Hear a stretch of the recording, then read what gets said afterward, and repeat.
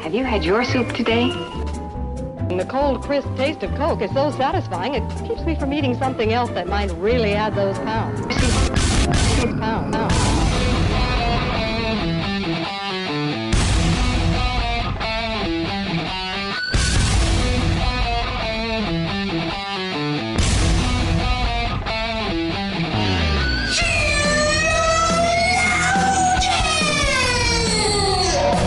Good morning, good afternoon, good evening, wherever you are. Welcome to another episode of Sheologians. We're here today to put the her in gathering. Oh, my good name, one. I know, it was obvious. It was real. Yeah. My name is Summer Yeager, and I'm here with my beautiful co-host, Joy. And Joy, I want you to know that if I ever got it in my head to put on a women's conference or to literally plan anything, I know that I literally... Not only would not do it without you, I actually could not do it without you. And that is a very real sentiment. I actually believe that because I think I got the most clear picture of it today. Yeah. Mm-hmm. Do you want to tell them how incompetent I am? Because that's when fine. you're like, okay, let's all go to dinner because she's in town and, you know, she wants to see people. Yeah. She's like, let's all go to dinner. And I was like, okay, where do you want to go to dinner? And you're like, a restaurant. I mean, and I was like, okay, we'll just tell everyone that. They'll know where to show up. I literally was like, Joy, I need you to tell me what time and where. Yeah. Mm-hmm. I mean, I know I'm planning this thing, right? But I need you to tell me the details or it's just not going to happen. It's been very recently that I realized how detailed my brain is. Wow, it took you a long time to pick up on that. I guess I just never... here's what it is.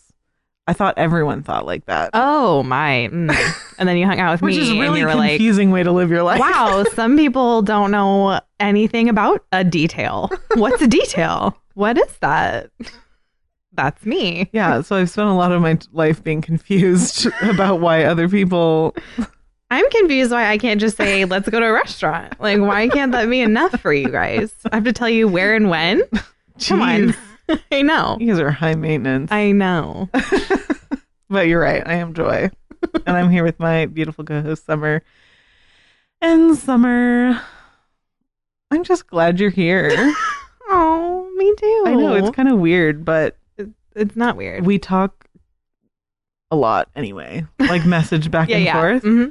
But it's one of those things where you don't realize how much you like being around someone until you're not around them as much. And then you're around them and you're like, I don't know what it is, but I just feel really happy and excited whenever this person's around. Yeah.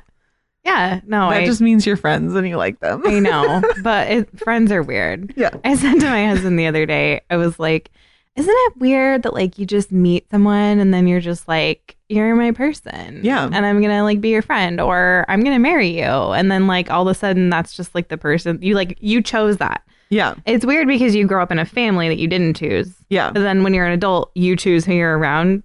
This is such a dumb thing to say out loud, but it's like, it's weird. I think it's a thing a lot of people think though. Okay. Because it is. It's really strange how we are just this big group, this huge population, and some of us meet and some of us will never meet.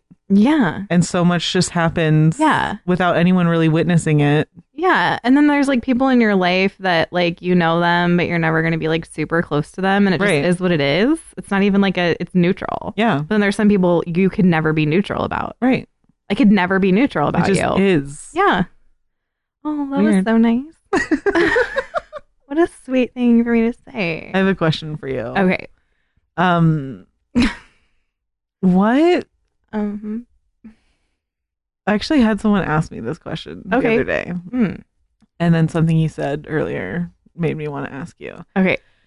So like what kinds of things make you cry? Okay. Like make you weepy? I'm not talking about tragedy. Right. Like there are things that we all should grieve over. Right. But I just mean everyday little things that you find yourself like blinking a lot. Yeah. And like when you open your eyes wider and it's like to increase the surface area of your eye so that like the tear just stays in there. Yes. I did that a lot of things today. Okay.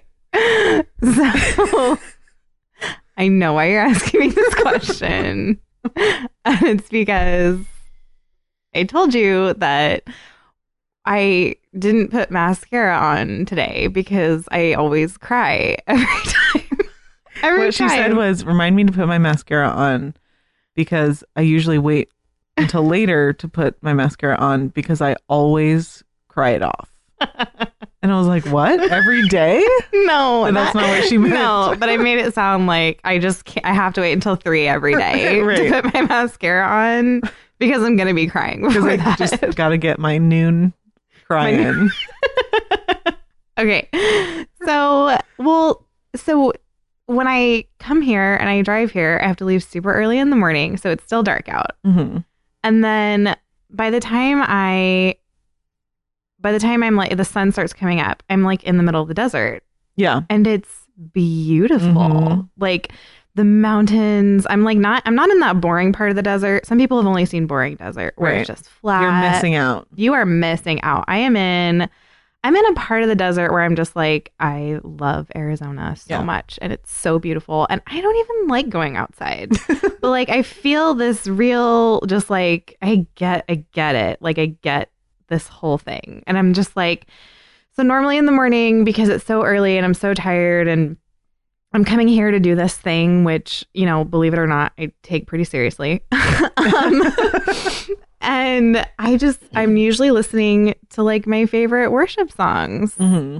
And then like the sun starts coming up and then I'm like screaming how great thou art. And I'm just like bawling my eyes out because it's so beautiful. Like, you know, and I was thinking this morning, I was like, this is the like out nature where you actually like get to see like the glory that you're singing about. Like this is the place that like is gonna make you like it's totally Romans 1.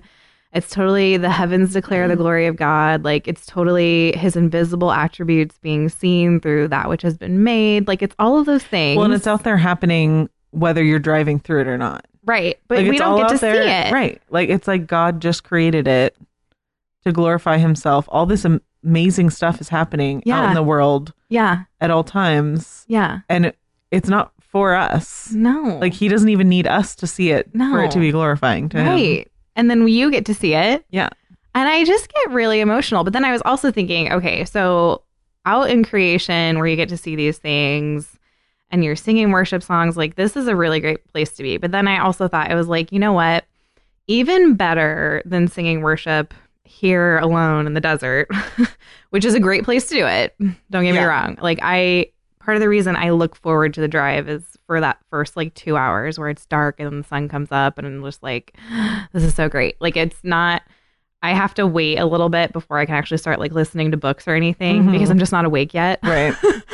But then I was thinking like, you know what? The only other best place to do this is during corporate worship at church. Like that is the ultimate place to sing worship because it gives you a view of what it's going to be like in glory when we're all just together worshiping forever.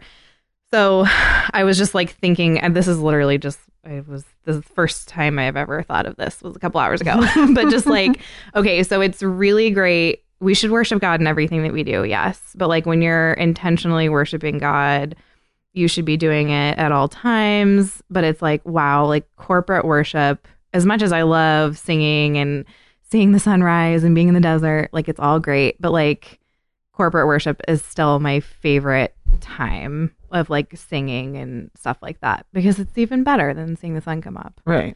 And I don't cry because I'm around other people and I can't cry in front of people. So. Right. So it's fine. Everything's fine. I'm also a lone crier. Yeah. Like, do not wait for me to cry in front of you. Every once in a while, yeah. Don't place any bets on that. No. But anyway, so that's when I'll cry. And it's like, and then I also realized, I was like, you know what? I don't tip my like Bible that I read out of on a daily basis is not the King James version, but I really get like my hymns on, you know, with that have like the King James phraseology, like how great thou art, and it is well, like the versions that stick to that old language, like they're still the best. Yeah, I don't care what anybody says. There, I agree. So anyway, love it. What's your answer? Cats. I do cry at animal videos sometimes. I do that. Mm-hmm.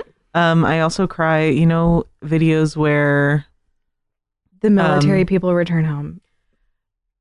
Kind of. Okay. But here's what really gets me is those videos of like celebrities surprising their fans. Oh yeah.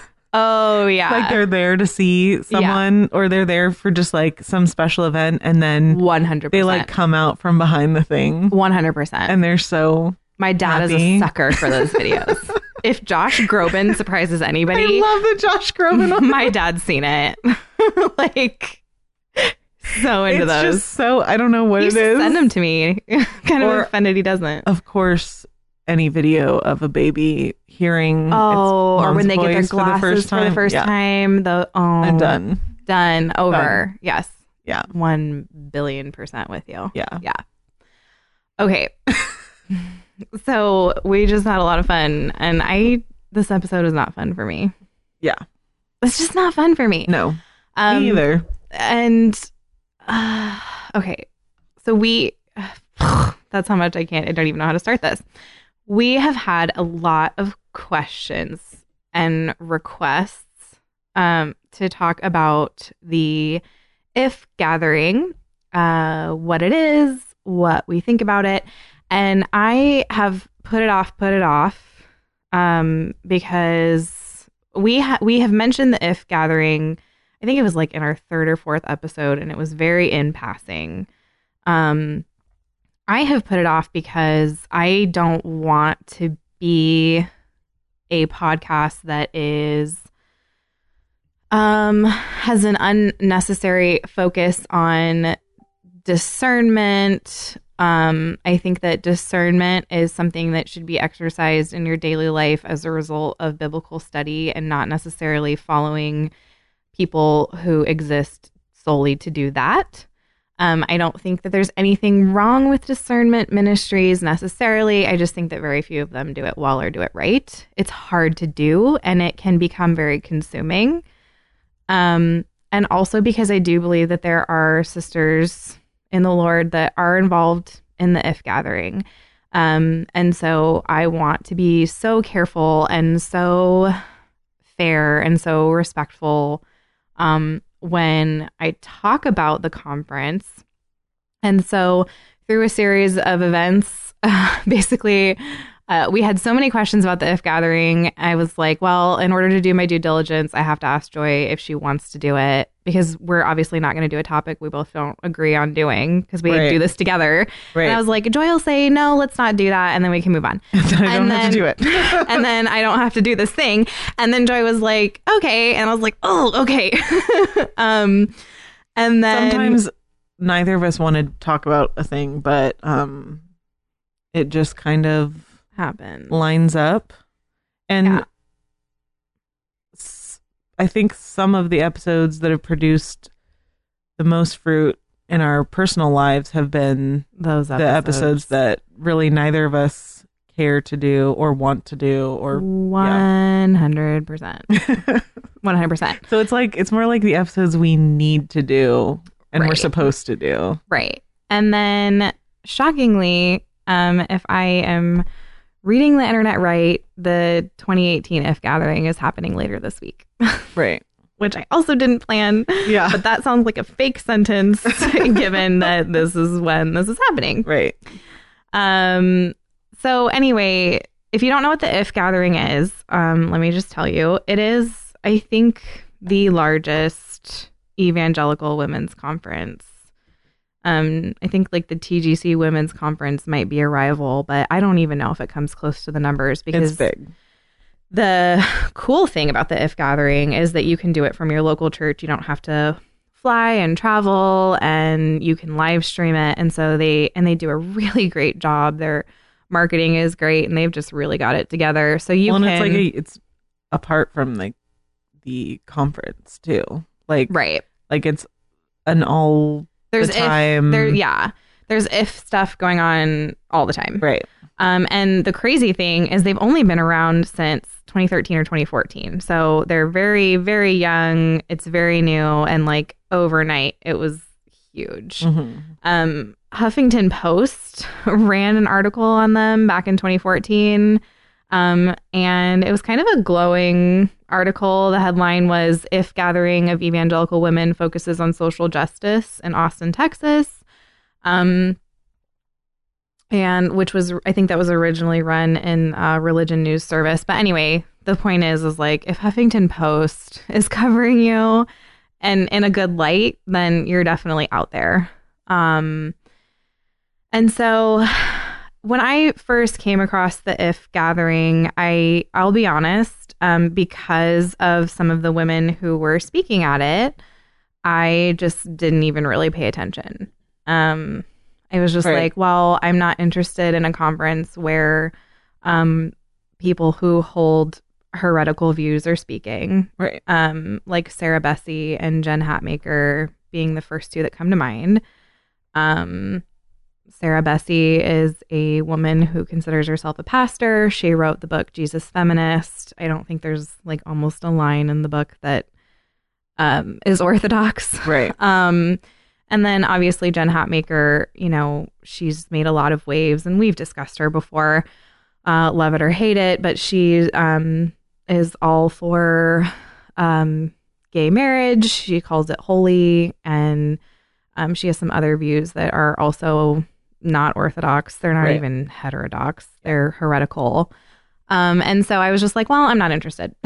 Like, I don't really need to know anything else. Yeah. I don't need to go. Right. Because. Right. But over the years, it's just gotten bigger and bigger. And some people that, you know, you would consider solid, that you wouldn't think twice about, have spoken there. Yeah. And so that's just, I think, brought even more questions for people. Right. And they're definitely in our inbox. Yeah. They're there. Why a solid person would speak at a conference, there's a lot of nuance to that. Right. As someone who by no means am I an expert in behind the scenes of conferences, but I've heard enough from people who are behind the scenes. There's reasons why people will speak at a conference that they don't necessarily line up with every single other speaker on, you know. Yeah. Like, now that I have spoken at a conference, I can testify that not everybody there do I agree with everything on. Right. So that, you know, it just makes you go, okay, well, what's happening here? It's not always like so you looked at the first time you saw questionable speakers, and you used that as a gauge to whether you were interested in going or being a part of it, and you said no. Right. So it's not always, you will sometimes see solid people. It's not like the 100% gauge of how to tell if something is heretical or not. And that's why we're doing this episode. Yes. So I spent the rest of my drive, where I was not crying, listening to talks from past If gatherings. Okay. And I particularly wanted to listen to talks from Jenny Allen, who founded the whole thing. Mm-hmm.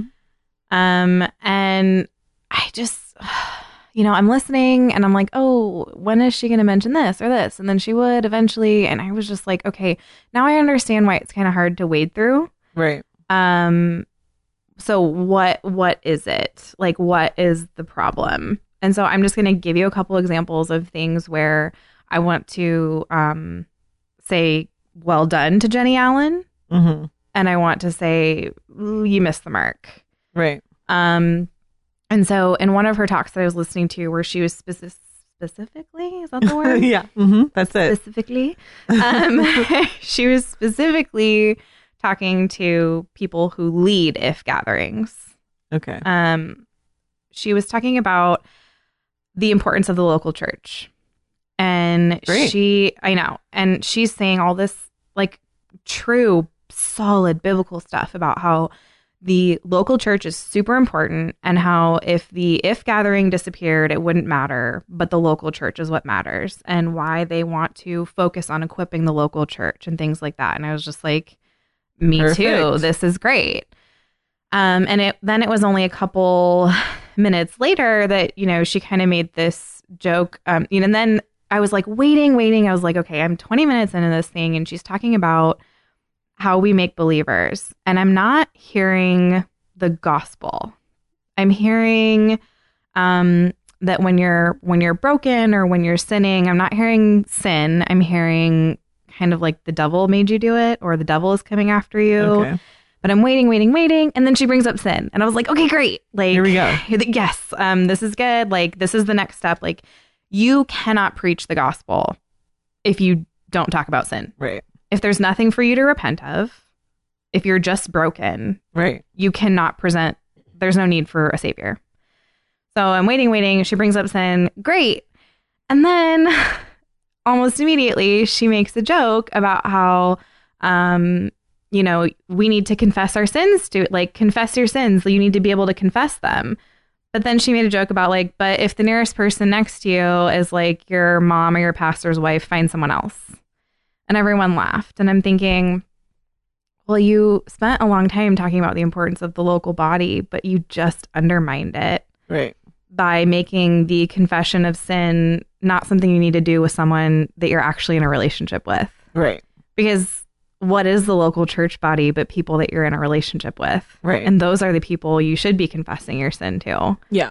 And so it was a lot of stuff like that. Like, you cannot preach the importance of the local body when you're going to remove the necessity of confessing your sin to those people that you're in a relationship with. You also can't preach the importance of the local body when you invite speakers that undermine that doctrine. Right. And I'm thinking specifically of Jen Hatmaker, who, you know, just a couple weeks ago, she posted, maybe it was a couple of months. I don't know what day it is. She posted a photo on Twitter, like kicking her feet back on the lake. And she's like, this is my church today. And it's like, well, no, it's not. Right. And I know that her concept of what the local body is not biblical at all, encapsulated in that picture, but also in other things that she said. So it's like, I can't really take your commitment to the local body seriously when your headliners believe that. Right. Now, I would like to say that I don't know if Jenny Allen has invited Jen Hatmaker to speak, since Jen Hatmaker came out for her support of gay marriage. I don't know. Mm-hmm. So I'd like to treat her like a sister in Christ and give her latitude on that. Maybe she wouldn't. Maybe she would. I don't know. Yeah. But, you know, another thing she talked about that I thought was really important when she was talking to the leaders was she was talking about how aesthetics aren't everything. And for me, from the outside looking in, I have been concerned about just like what is the If gathering attracting people to? Because it's gorgeous. Yeah. They lay out these long tables. They give you all kinds of treats and like fun things that you can take home. And that is a huge part of the If gathering is those beautiful tables that they make that are just like these Pinterest worthy, Instagram ready farmhouse table settings, like the whole enchilada. And I am super sensitive to churches that have to make the aesthetics pretty. Mm-hmm. That doesn't mean I think aesthetics are wrong or sinful necessarily. But my question is, well, what kind of person are you attracting? Yeah. When it has to be this way to attract them. Right. If you stripped away all of this, would they still come? Right. And so she even said in her talk, she was like, you know, the tables and all the stuff that we give people, they're because we love people and we want to give people beautiful things, but they're not the substance of what we want to give people. And I was like, kudos to you, man. Yeah. Like, that's awesome. And I totally agree with that. But that is something I'm really sensitive to. So anyway, I'm still listening. And my overall feeling from listening to her talk and some other people people's talks at different conferences over the years, is I really do believe that there is a major focus on emotionalism at the conference. The reason I say that is because I listened to one talk that was really hard to listen to, not because it was presented poorly or done poorly, but because they brought a mom on stage whose sons only 9 months earlier had been killed in a tornado. Oh my gosh. And I know. And she's relaying this like heart-wrenching story that's just really, really hard to listen to. And she's talking about how, you know, her faith got her through it.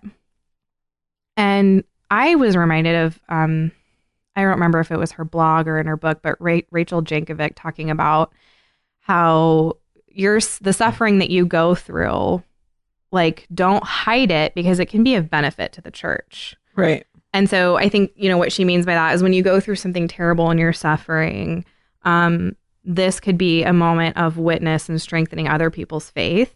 And that it's really important as the body of Christ that we remember that your trials aren't for nothing and that your faith in those times are strengthen other people's faith. Right. And so I think that principle was being played out in having this woman here. And I get that. And I don't want to take away from that at all. Right.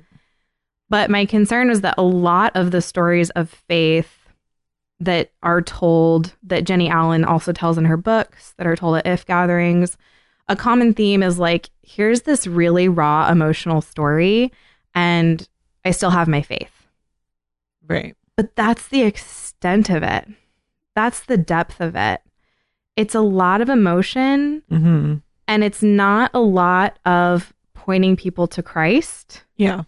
And so I'm thinking of the times in my life when I've gone through things, and I know I'm 29, but I've gone through some things. Yeah.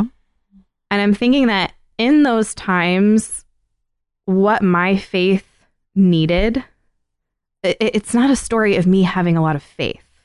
And I think that's a lot of people, they'll hear stories of other people going through hard things and they'll go, wow, like you had so much faith. But that's not really true, because in those moments, what you had was a lot of doubt and a lot of Jesus rescuing you from that doubt. Yeah.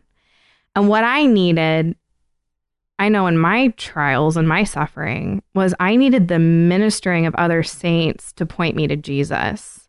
In small things and in big things, what is going to rescue you from your hurt and your suffering and your doubt is being pointed to Jesus. Yeah.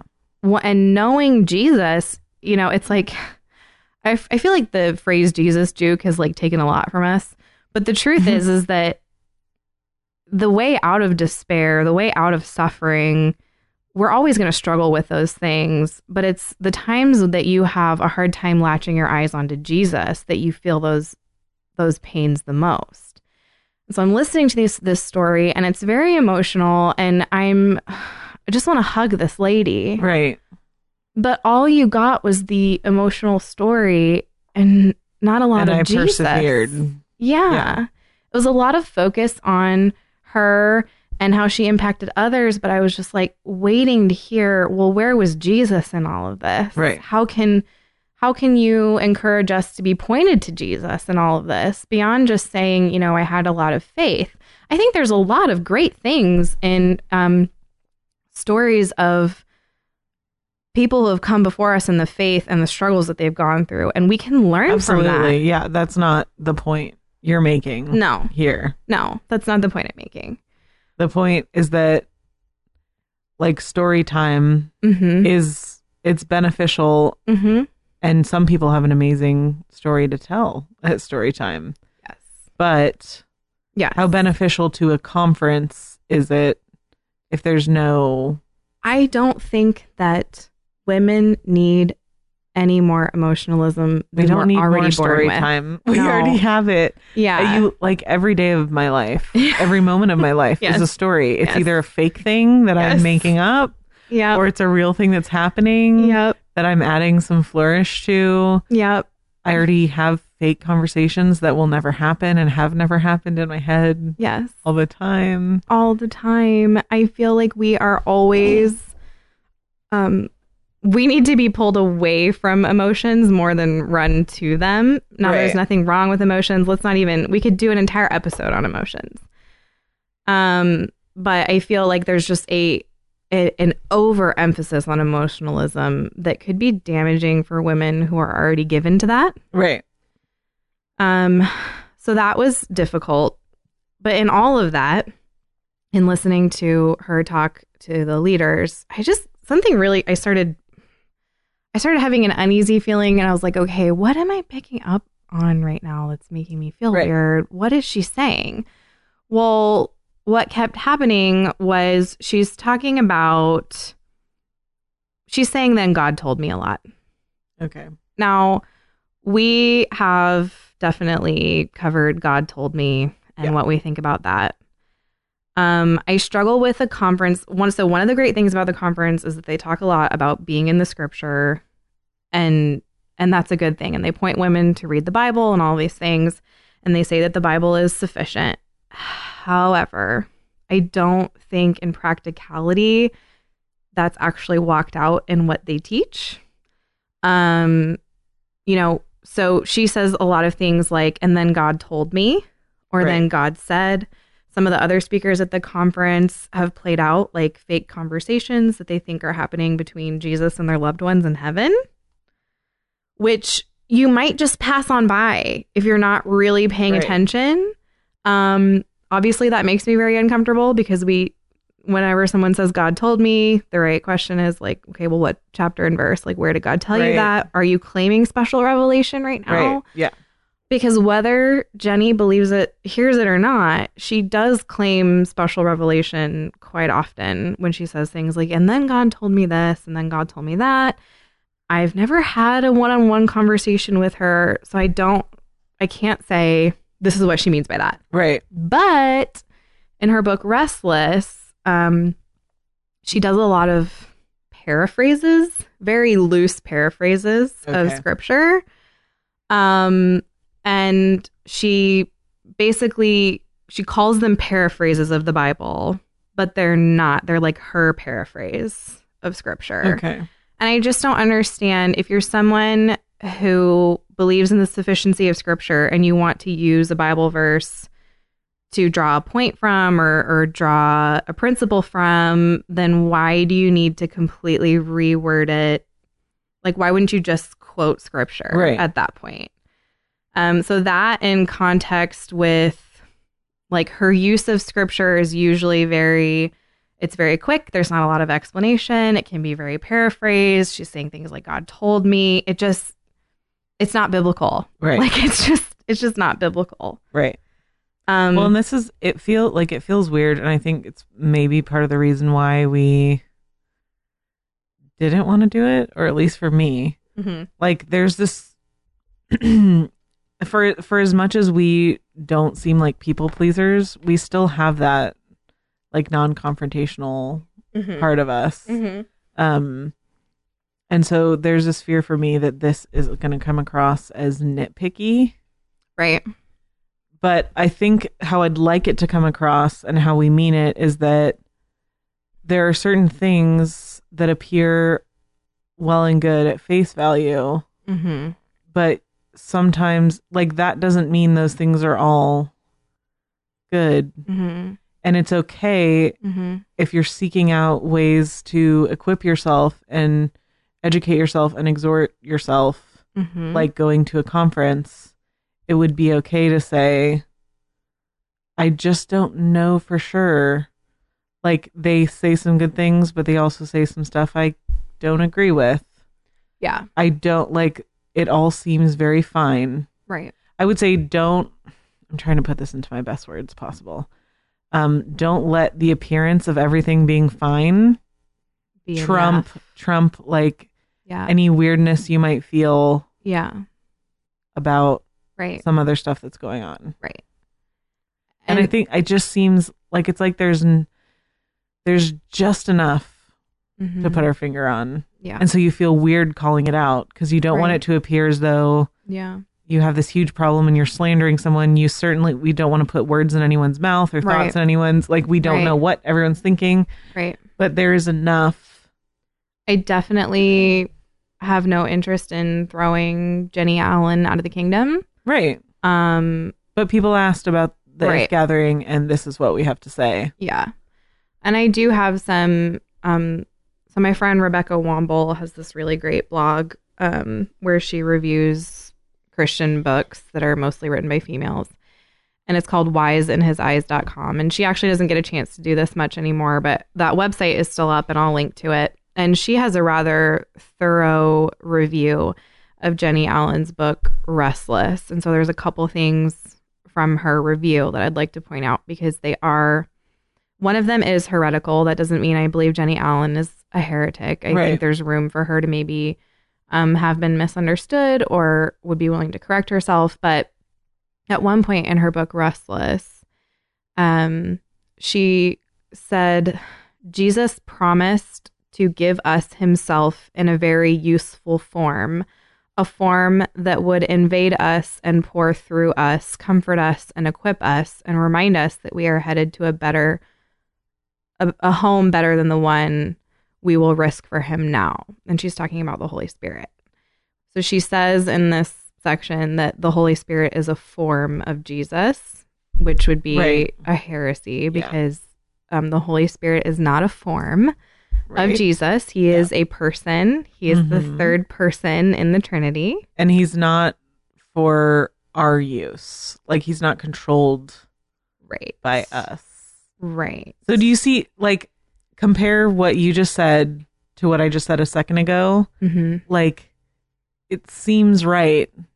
Right. But if it's not right, you don't have to go to the person's front door with pitchforks, but you can also say, like, you can make a distinction for yourself and say, I feel like she's not what I want to equip myself with. So I'm not going to read that book. I'm not going to tell everyone she's not a believer and that she's a heretic, but maybe this was a simple mistake. Maybe it was just not a careful wording. I don't know. I can't read. I don't know. Right. I've never sat down with Jenny Allen and asked her what her views on the Trinity are. Right. But she published a book and this is what she published and this is what it says and that's a heresy. Yeah. Right. And I do think it needs to be called out and I would love for her to be able to correct it or, you know, whatever she has to say about it. Be. And so I'll point out a couple other things and then we'll give some closing thoughts on it. And these are also points that are in the book review that I recommended to you. Allen, so in her book, she tries to persuade husbands to unleash their wives and allow them to run with, quote, wild abandon into the dreams they've concocted of themselves, even if there's a possibility that their motivations are selfish. Well, and so keep in mind, too, that unleash is a part of this if statement. Yes. It's equip, gather, equip, unleash. Yeah. And so this, again, I don't think I'm being nitpicky. No. But when they say unleash, what they mean is that you've been leashed. Right. Yeah. And you need to, you know what I mean? Right. Like, and you're not, like, you need to unleash yourself so that you can go out into the world and be brave and not be that thing that you were before. Right. And she does put a lot of emphasis on dreams and how important dreams are, which I don't believe is biblical. Right. And this kind of teaching of like feeling your calling, like, can be really dangerous. And because we've talked about this a ton. You can't confuse your emotions with God's will. Right. Your emotions are not indicators of God's will. Right. And you can follow your dreams. Sure. But look at us. You can't sin on the way there. Right. Right. Like if you've always wanted to live your best eat, pray, love life. Right. You cannot leave your family.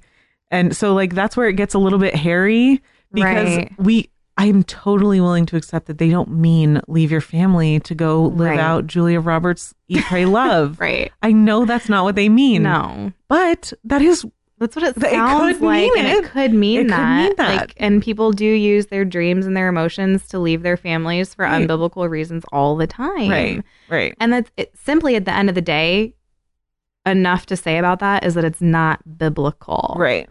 Christian women are not exhorted to exhibit any kind of wild abandon or following their dreams or trying to decipher from their dreams what God's will is. Right. And her book, Restless, really depends a lot on the message of following your dreams in this way. And you certainly don't activate the Holy Spirit as like a tool to follow your dreams. He's been sleeping on me. Now I need to like wake him up and put him really to use. Get out there and live my life. That's not the biblical teaching at all. And so my exhortation to Jennie Allen is to really, she has such a large audience. It's a huge responsibility. And this kind of unbiblical language is dangerous. And you need to be more responsible with it. Yeah.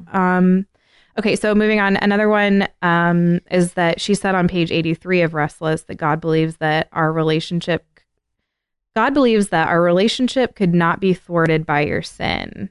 And as Rebecca points out, the clear teaching of Scripture is that sin does separate us from God. So God's holiness and judgment and wrath toward man are totally missing from her point there. There's a lot of misuse and misunderstanding on her part of the effects of sin, what sin even is. It's just the wrath and holiness of God. Like it's frequently put in a biblical context. And so, all of these things combined make me very concerned. And I think that if you're young in the faith, especially, these things are going to fly right past you. Right. My largest concern is that I don't believe that the faith or the gospel that's preached here is complete. I think at times not only is it not orthodox, it can and has in the past strayed into the heretical. And I think that kind of in-between place that this conference lives in can be more dangerous than the outright heretical stuff. That's the thing is that I was actually talking about this recently. One of the Bible study I'm in is reading a commentary on 1 Timothy, and it's talking about apostasy. Mm-hmm. And we all agreed that sometimes the most dangerous things are the things that don't look dangerous. Yes, exactly. It's like, I can't quite put my finger on it. There's nothing really wrong. Yes. They have the Nicene Creed on their website. Like it's so that, and I'm not saying, what I'm not saying in this is that like, be careful, it's evil. I'm just saying that sometimes if something does look really good, that makes it more easy for you to fall for it. Right. And so what we're saying is that you'd have to be discerning about the If Gathering. Yes. Because if you discern a little bit, you'll see some things that that are really concerning, that are unbiblical, that do need to be repented of. I'll go ahead and use that word since I'm the one who's like, you need to use biblical language. I'll go ahead and use it. There are things that Jennie has written in her book. There are speakers, there are heretical speakers that she's invited to her conferences, and that does need to be repented of. What I would love to see is Jennie and her team and the people who put this on use biblical language. Don't dilute the gospel. Don't play to women's emotionalism. Right. I would love to see them do that because, like I said, I'm not throwing them out of the kingdom. Yeah. Not everyone. The second you become a Christian, you don't like grasp all of the Trinity. You know what I mean? Like, I'm willing to divide over the issue of the Trinity. It is a central Christian doctrine that you can't get wrong.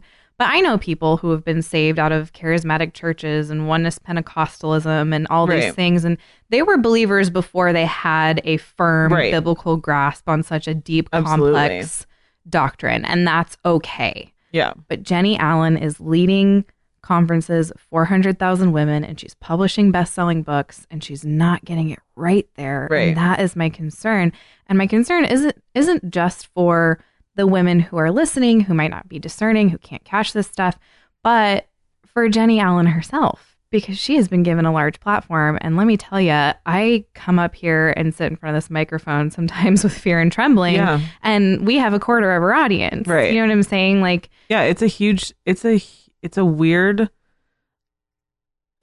position to be in, to realize the responsibility that you have. Yeah. So some of us don't have a responsibility that reaches quite as far. Right. Like if your responsibility reaches to your kids, still a huge responsibility. Still huge. Yeah. Yes. And what we should all take away, regardless of how far we are reaching, how many, if people who are hearing us say things that are across the country or across the world or across the room, right? Like we are responsible. Yes.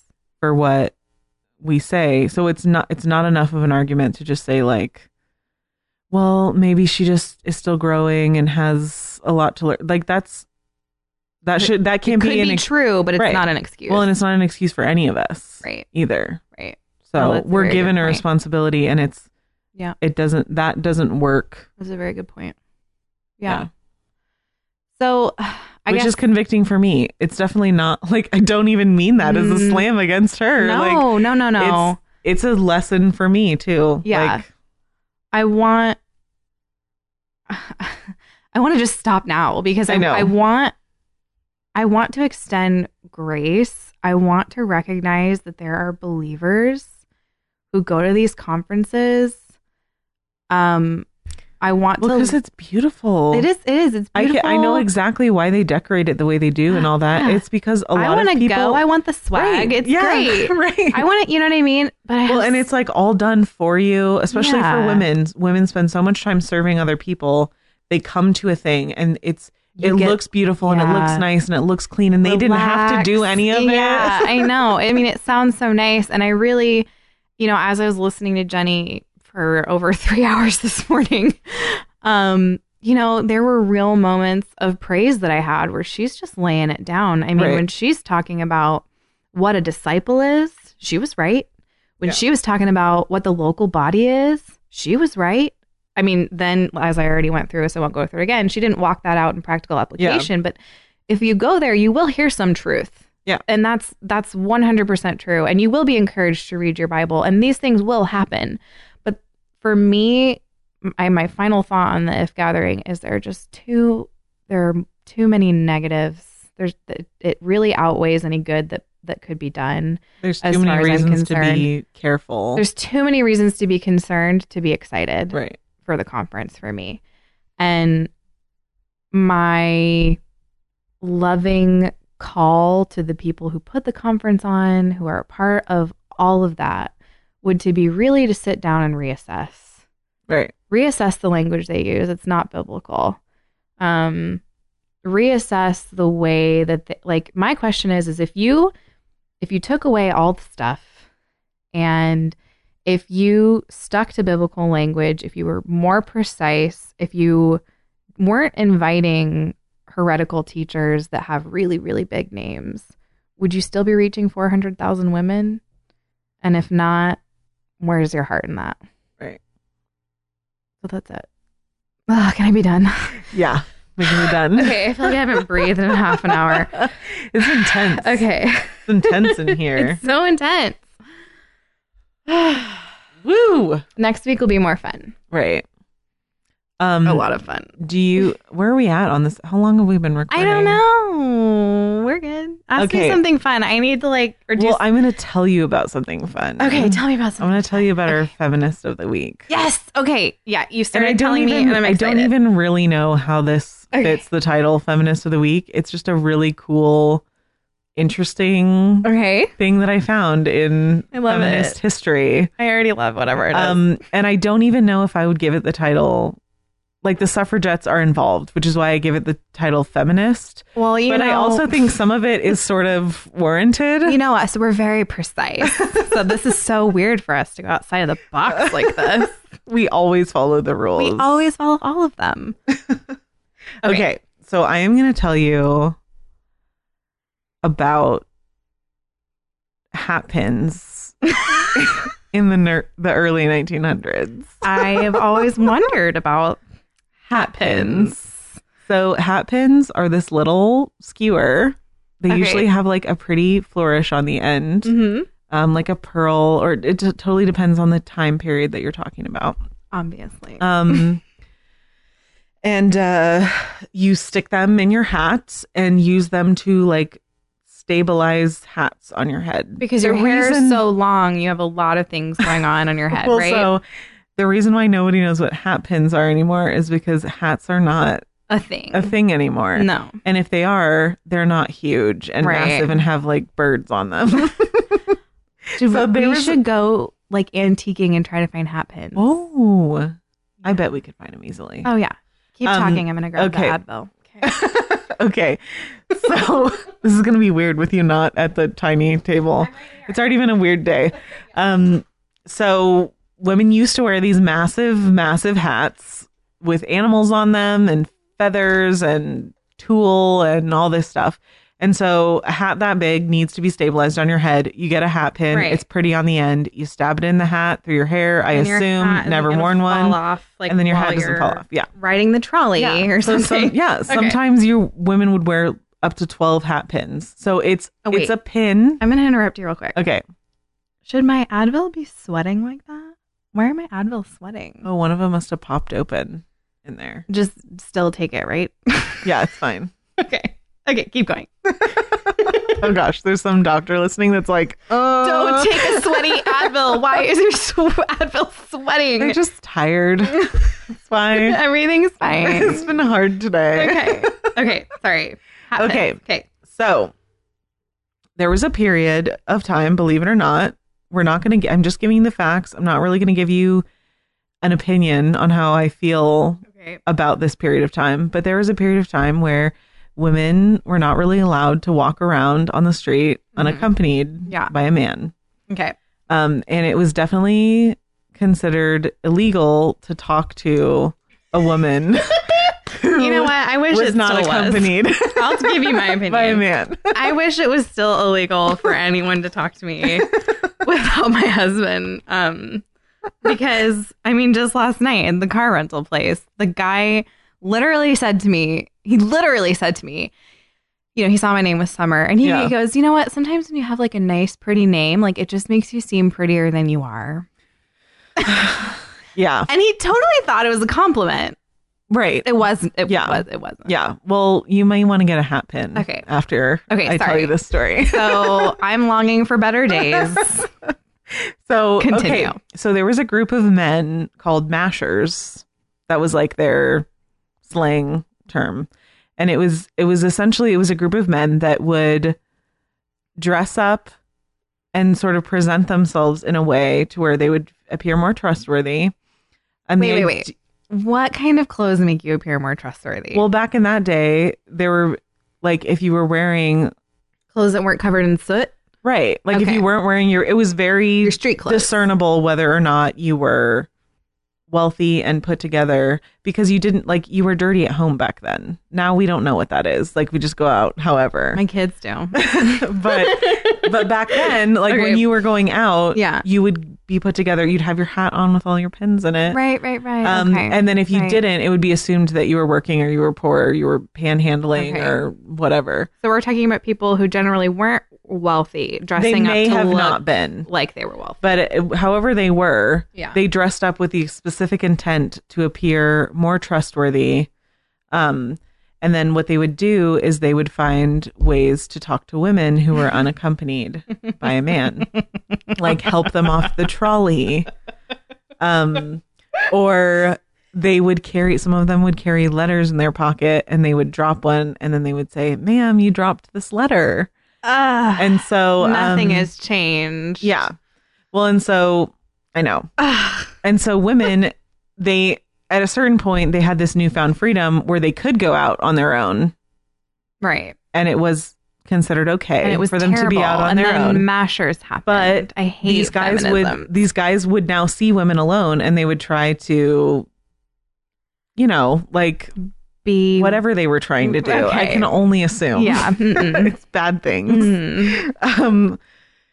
So what would happen is that women started using their hat pins to defend themselves should the situation arise. So, for example, if you hand me that letter, I'm going to stab you with my hat pin. Is what happened? Well, no. Okay. So what these mashers would do, it wasn't like they were just like, here, you dropped your letter, and then they'd hand it to you, and you'd say, oh, that's not my letter. Yeah. And you'd be like, all right, goodbye. Like, that was good enough. Whoa, that work. That flirtation was, wow, gee whiz. I mean, you never know. Wowie zowie. You never know. It was a different time.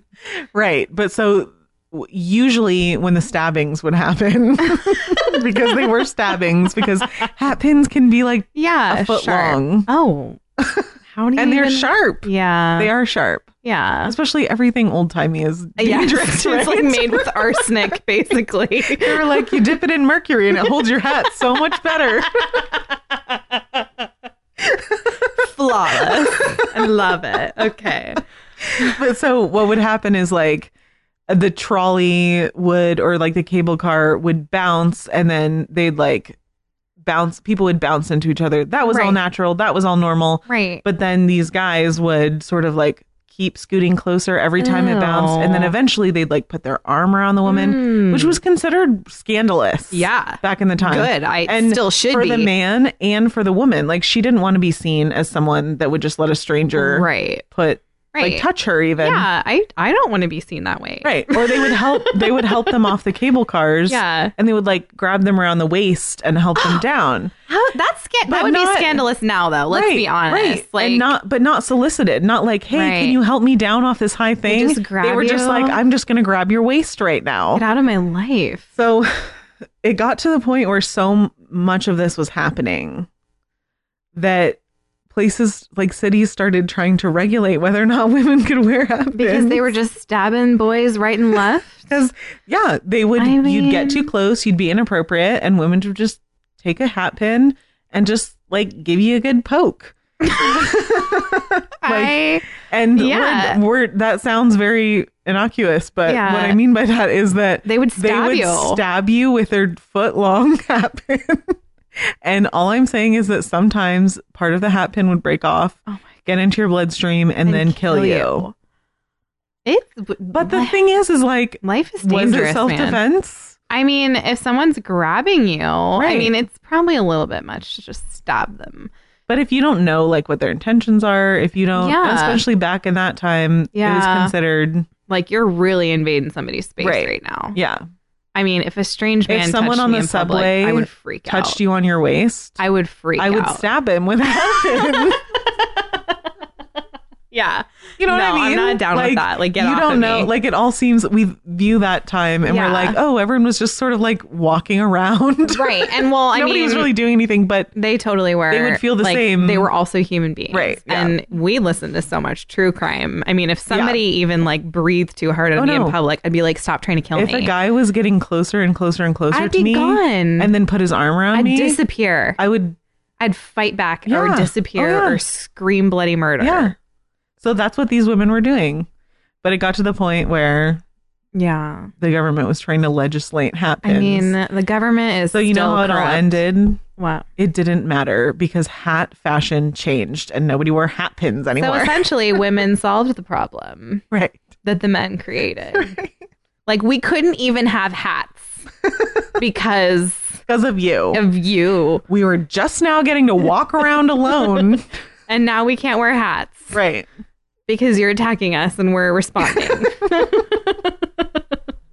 That is my favorite feminist of the week. Yeah. Like, for sure. Super interesting, right? And I really, really, really, at some point, we need to go antiquing and find some hat pins. Sure. And they just need to be a part of this office. Yes, definitely. Oh, I'm going to go antiquing and find one to just carry around for self-defense. To just have and be like, listen up, government. You can't regulate me out of this. I'm walking around by myself and I'm carrying a hat pin.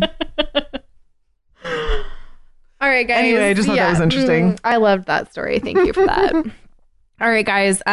Please, please, please. We still need you. Partner with us on patreon.com/Sheologians. Your monthly donation allows us to do this every week. Mm-hmm. And next week is going to be really exciting because we have our biggest guest yet, and it's going to be on Facebook Live. So get ready. If you're not already following us on Facebook or Instagram, fix that. Right, because you'll miss our Facebook Live interview. We're also gonna drop the interview, obviously in your podcast feed. Right. But there's video, so go watch it. But why aren't you right on our Facebook? Right. Also. So our Instagram is Have You Had Your Soup Today? And we're just Sheologians on Facebook. Did I have to explain that? Yeah, that's it. That's all I have for this week. Me too. Okay, bye. Bye.